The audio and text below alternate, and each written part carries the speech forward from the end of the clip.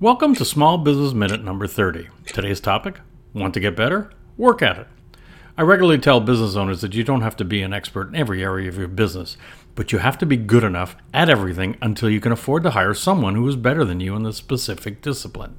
This is pretty simple advice, but it can be challenging for the entrepreneur because they don't know where to begin. As humans, we tend to gravitate towards the things we like or that we're good at, and avoid the things we don't understand.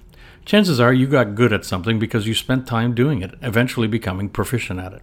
Same applies to learning anything new. You must work at it. Of course, learning anything new can be tedious, but the more information we consume on the subject, the easier it becomes, and before you know it, you start to become confident in a newly acquired skill set. If you've ever taken motorcycle training, one of the very first things they teach you is to look in the direction that you want to go. This is especially useful when you encounter a rock or a pothole, and if you focus your gaze on the obstacle you're trying to avoid, that's exactly where you'll go. So to avoid the potential damaging encounter, you must train yourself to look away from it in order to avoid it.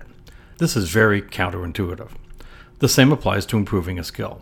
If you want to improve something, you must force yourself to work at it. The simplest place to start is to pick up a book or listen to any number of podcasts that are available on the topic you want to improve. So if you want to get better at something, work at it. I'm Greg Weatherden, and this has been your Small Business Minute.